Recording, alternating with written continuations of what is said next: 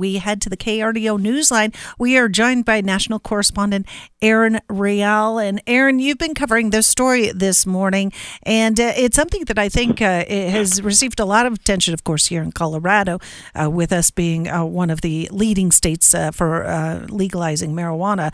But it's looking at the question, the scientific question, whether marijuana is worse than cigarettes. That's right. So a study published on Tuesday in the Journal of Radiology, it demonstrated that higher rates of conditions, things like emphysema, airway inflammation, was present among people who smoke marijuana more so than non-smokers and even more so than people who smoke tobacco. So by the numbers, this was done by the study by the Ottawa Hospital in Ontario. It was a study that they published again in the Journal of Radiology, an age-related marijuana smokers. So that's like ages that matched. If you were 25 to 25, 63 to 63, they had higher rates of emphysema, 93%, which is really high, than tobacco-only smokers, which had 67% likelihood of emphysema.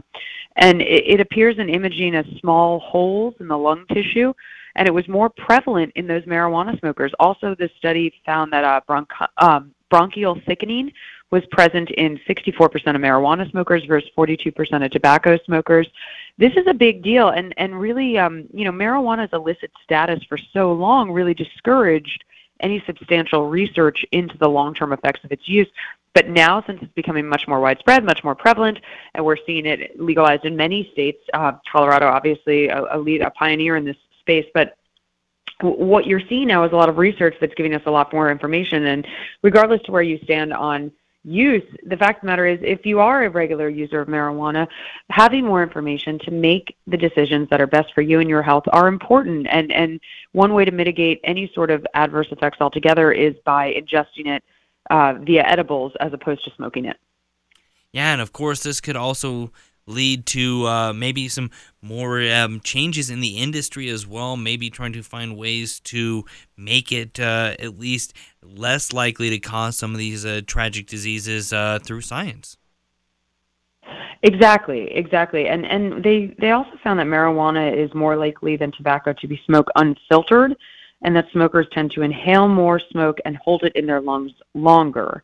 So that's a big contributing factor. And while, listen, smoking is terrible for you. There's no evidence that it's good for you for any reason, but it does have a filter, and it filters out some of the carcinogens, some of the toxins, and it seems people don't take as big a puff on their cigarette as they do, either a joint or any sort of a bong, anything you would use to smoke marijuana, you tend to take in more. Right. And this does, it's interesting that science is now taking a very close look at this in terms of, analyzing lung imaging, because I think for a number of years here in Colorado, for certain, there's been this maybe image that, well, it's natural. It's a natural product, and the downsides, at least when it comes to health, are not as measurable as when you get, tobacco products. Which also, one might say in their purest form, might be natural. But this does pose some interesting scientific arguments that might fly in the face of those who have promoted marijuana over cigarette smoking.